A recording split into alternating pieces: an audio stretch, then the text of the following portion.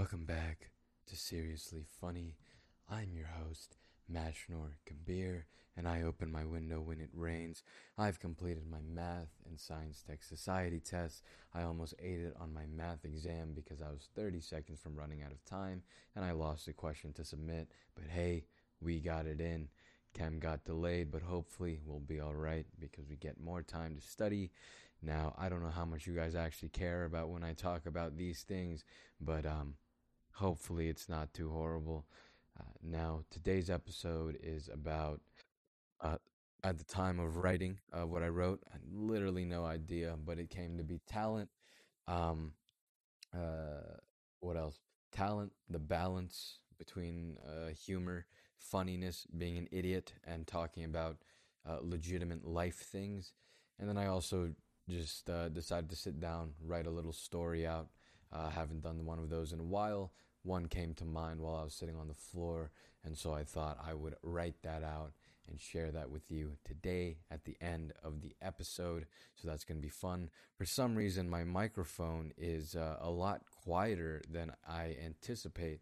I'm not sure why that's happening. Hopefully, the audio is not too affected. Maybe it's just the software or Audacity um, lying to me.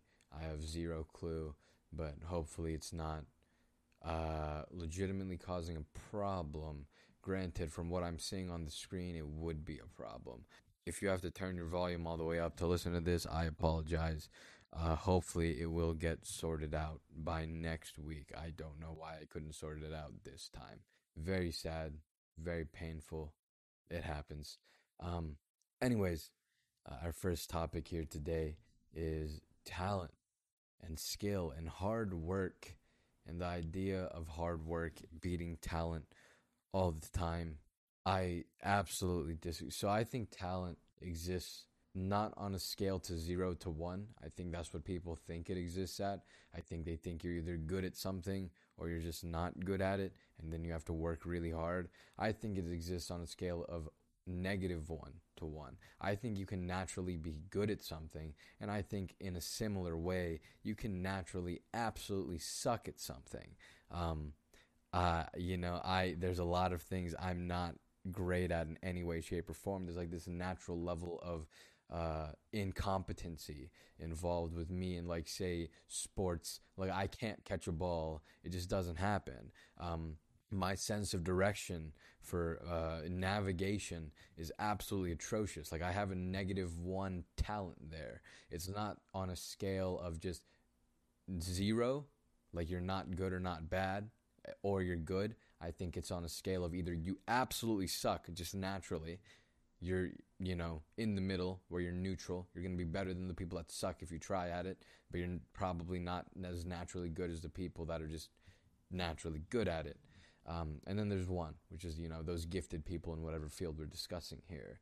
Um, so yeah, some people are talented and other people naturally are untalented at certain things. I'm not saying for everything. You can be talented at one thing that someone else isn't talented at, and they can be talented in something that you're not talented at.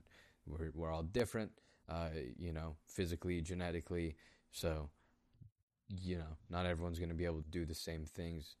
Um, but yeah, so you can probably, so, the idea here, what I want to discuss here in general, I'm going to break some dreams here.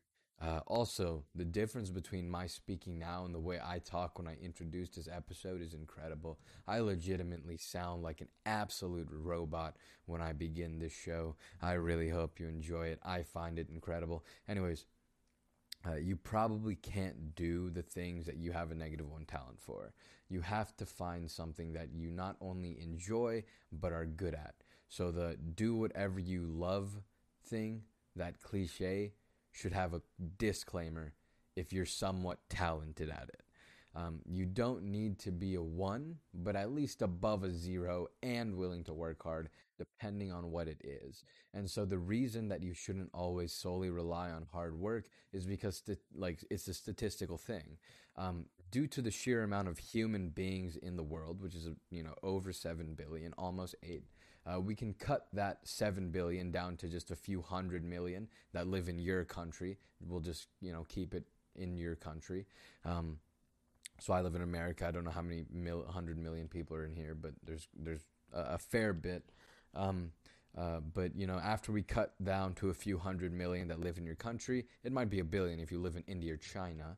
Um, but then after we cut down to a few 100 billion, we can then cut that 100 million down into like 10 million that are interested in that talent thing that you're interested in, or the whatever you're whatever you enjoy here, in this hypothetical. And so yeah, we can cut that down to like 10 million people. I think that's a like very conservative estimate of how many people are interested in what you're interested in. And then we can cut that down further into the million people that have a pragmatic ability and opportunity to pursue that interest, right? So some people can't, they might be interested in something, but just due to life circumstances, that's the cards they were dealt. They just aren't able to, you know, legitimately pursue it. So, I'll take 9 million people out there, which is still extremely conservative, way more like, I'm literally just cutting out a ninth of them. That's a lot. 90% of people, that are interested in something probably do have the means to pursue it. But whatever, we're just going to cut it to a million to prove the point here. And now some of them of that million are willing to work really hard. And among those people that are willing to work really hard, among these 1 million people, if they have a natural talent and they work really hard, no matter how hard you work, you simply cannot surpass these people. They have a natural talent at it. They're gifted at something. So the chance that you can beat someone that's gifted and works as hard as you is just, it doesn't make sense. You're probably not going to win. Um, but you do have to consider what the interest is too. So in a sport, whether that's basketball or Apex Legends, esports, or physical sports, uh, there's only a small number of a, of that few million people that are interested. A lot of people are interested in sports. A lot of people are interested in esports these days. There's only a few number that are interested and able to go in that field, right? Because like sports teams, there's only so many sports teams, and on like that'll pay you, that you can make a living off of. There's only so many sports teams that you can viably live off of, and there's only so many places on all of those teams. They don't have like, not everyone can be a basketball player if they're good. You have to be extraordinary because it's a limited position. It's not something anyone and everyone can do. There's just not space for that. Um, Same with esports, right? There's not an infinite amount of esports teams. I guess it's a lot easier to make an esport team, but to practically play esports on a level that you can sustain yourself financially is very challenging. Like you have to be in the highest of highest echelons um, of those areas, and so uh, within these areas specifically, like there's again like that a limited amount of people that can go. If you don't have talent in that field, sorry to break your heart, but you probably won't make it to the highest echelons.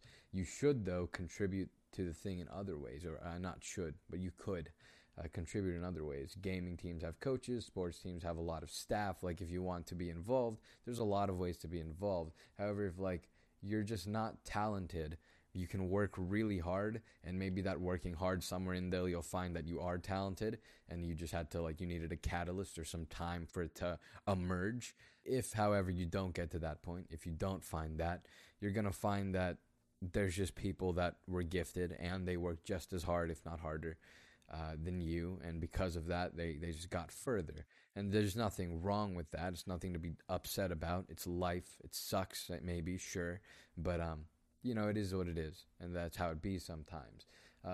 But if the field doesn't have a cap, I think like there's a lot of fields that don't have caps, or you can like compete with people in a very fair way. Then with hard work, if you don't have a negative talent, then yeah, with enough hardworking nature, you'll probably be clear to go for it and make that your living for sure. To find a field that has no cap, though, and then make sure you don't have a negative talent where you just suck at it, uh, you know, that's going to be a little tough. But, life's a game, right? And it's important to understand the abilities that you can level and can't level. It's important to min max with what you can and can't be paid for. I'm all about the dreaming, but there's many ways to fulfill most goals and purposes. I like don't narrow your options too much. If you find a purpose, that purpose can be fulfilled in many ways. Don't just have one purpose. Like for example, if you want to help people, you could be a doctor, right? A lot of doctors, like they become doctors because they want to help people. But if your ability to study, memorize, and comprehend the knowledge necessary to be a doctor, if you can't do that, you could always be a civil servant. You could take jobs that help people in other ways than simply being a doctor. So find your purpose. And, I don't think it's anyone's purpose to, quote, be a doctor, end quote. No one, lives their life just to be a doctor. They're being a doctor for some greater end. And so find what your greater end is in life and then figure out a way to do it. Figure out a way to do it that you're good at doing that thing and that it achieves your ends without too many negative consequences to get there. Well, whatever you're willing to do, I guess it's that's a little more subjective. But yeah, you have to look at these things. You have to understand that purpose on a broad level. And no one wants to be one thing. They want to accomplish one thing. And so when you figure that out, life becomes, honestly, life's map kind of draws itself at that point. If you can figure that out, you're GG. Anyways, yeah, self-awareness is something we've talked about before, and self-awareness is how you'll understand what you should min-max and understand how to make sure that you feel fulfilled and also aren't homeless, unless you want to be homeless, which is, cool too. Buddha was homeless, right? So if you want to go follow the Buddha's path, you can go be homeless. Granted, these days, in this day and age, I don't think you can just go around villages traveling and then sleep in people's houses just for fun. I think, yeah, that's just not something that happens anymore. Sorry to burst your bubble there. Being homeless is a little bit tougher these days than it was in Buddha's time. Also, if you live in America, it's very much tougher than it was in Buddha's time. Next thing I want to talk about here, real quickly, is this humor and philosophy thing. So I've been a clown for the majority of my life. I make jokes, and I made most people I interact with laugh, mostly in order to ingratiate into groups. I've probably talked before on this podcast. I wasn't always the greatest person in my life, but even in those points in my life, humor is something I use really often. The more I began to think about life and all the hippy-dippy things that you hear on this podcast, I found that my humor went down. I would make less jokes and I'd talk more seriously. I'd ask more questions that were deep, thoughtful, and were harder to make jokes about. Although I would, of course, include some stupidity within my sentences and questions and laugh at certain things. There's still by nature inherently serious conversations. And so it's kind of tough to make hilarity jokes through those things. I was having just a lot more serious conversations and a lot less humor in general, right? Except for the humor I throw in my speech, as I said. And so recently I've been making a ton more jokes. I've been being a lot more dumb. I've been getting a lot more laughs, and it's awesome.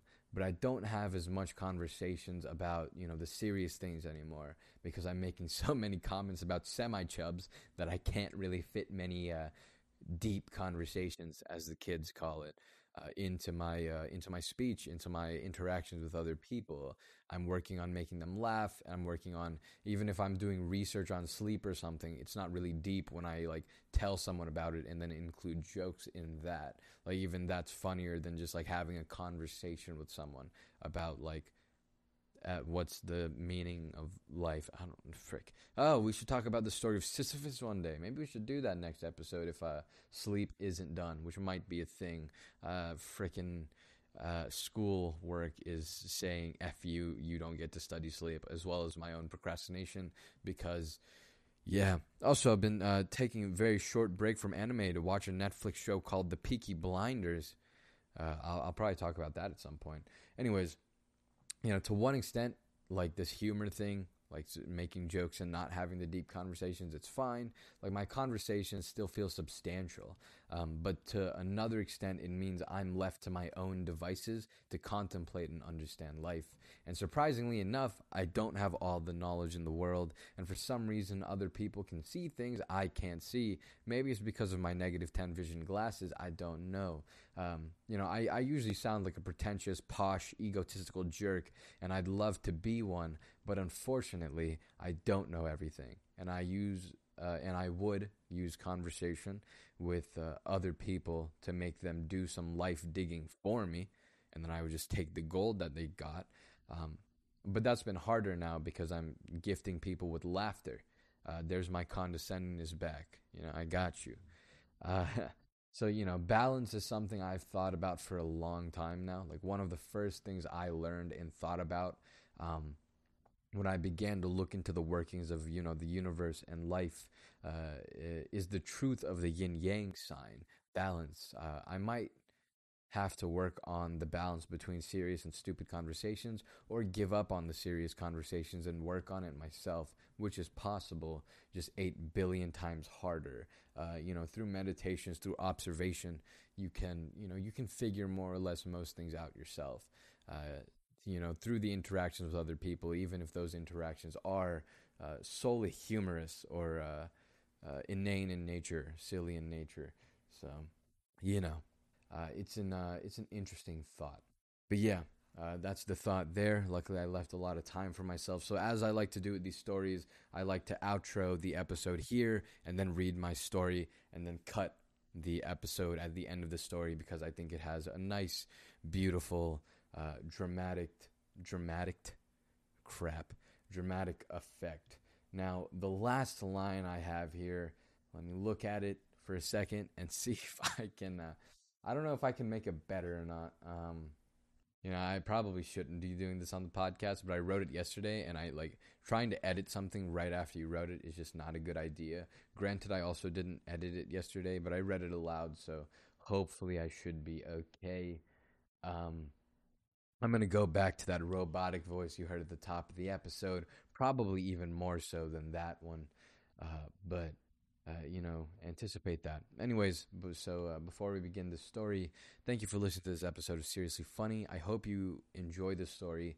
It came to mind while I was sitting on the floor and contemplating some stuff after meditating. And yeah, I think it's good. I enjoy it. I hope you enjoy it. I hope you enjoyed the thing about talent, and I hope you enjoyed. Uh, I guess the philosophy humor thing is more about me, so uh, that's me, I guess. But yeah, hopefully I don't have to re-record this entire podcast because for some reason it just ended up just not being audible. But we'll see. Uh, yeah, that's it. Share this episode of Seriously Funny. Hopefully you enjoy the story. And so let's get to that now. It's cold. Sometimes it's hot. Sometimes it's warm. It's cold. It's dark. Sometimes it's blinding. Sometimes it's bright. It's dark. Whether it's cold, hot, warm, whether it's dark, blinding, or bright, I feel like I'm drowning. But I can breathe. I can always breathe. Yet I feel like I'm drowning. It's cold. It's dark. I'm drowning. No matter how much I swim, no matter how much I struggle, no matter what I do, no matter what I try, I'm still drowning. I wonder how deep this ocean is. I wonder how big this ocean is. I thought I could figure it out. I had a dream, an imagination. Maybe I could see this ocean. Maybe I could sit atop this ocean and watch the ocean, observe the ocean. So I stopped. I stopped struggling. I stopped moving. I surrendered to the currents, to the cold, to the darkness, to this ocean I was trapped in. And I watched it. I watched the ocean, finding every disturbance, finding how the temperature changes, finding how the brightness changes, finding every impurity I could. I watched the ocean. I was still drowning. There must be a way on top of this ocean. After watching for who knows how long, I closed my eyes. I noticed the cold, the heat, the temperature. I noticed the dark, the light, the brightness. I noticed the drowning. As I did this, something magical happened. I didn't get to the top of the ocean, not yet, but the temperature began to fade. The brightness began to wane. It didn't stop being cold. It didn't start being hot. The temperature simply began to disappear. The darkness wasn't overtaken by light. The brightness simply began to wane. I was still drowning, but I could breathe. I've always been able to breathe, but I noticed that breathing. So I stopped my preservations with the ocean around me and directed all of my attentions toward that breath. I noticed the rise of my body as I inhaled, the fall of my body as I exhaled. The more I focus on my breath, similar to the temperature, similar to the brightness, my breath slowly began to dissipate. It was when my breath completely disappeared that I stopped drowning. I opened my eyes and I wasn't drowning. I saw everything while I saw nothing. I saw sitting atop the ocean that I had wished to be atop of for so long. It wasn't cold. It wasn't hot. It wasn't warm. It wasn't dark. It wasn't blinding. It wasn't bright. I could breathe, and I couldn't breathe. Here I was, sitting on top of the ocean I had felt trapped in for so long. I looked down at the ocean. I looked at the place I had felt was my prison, and I saw a puddle.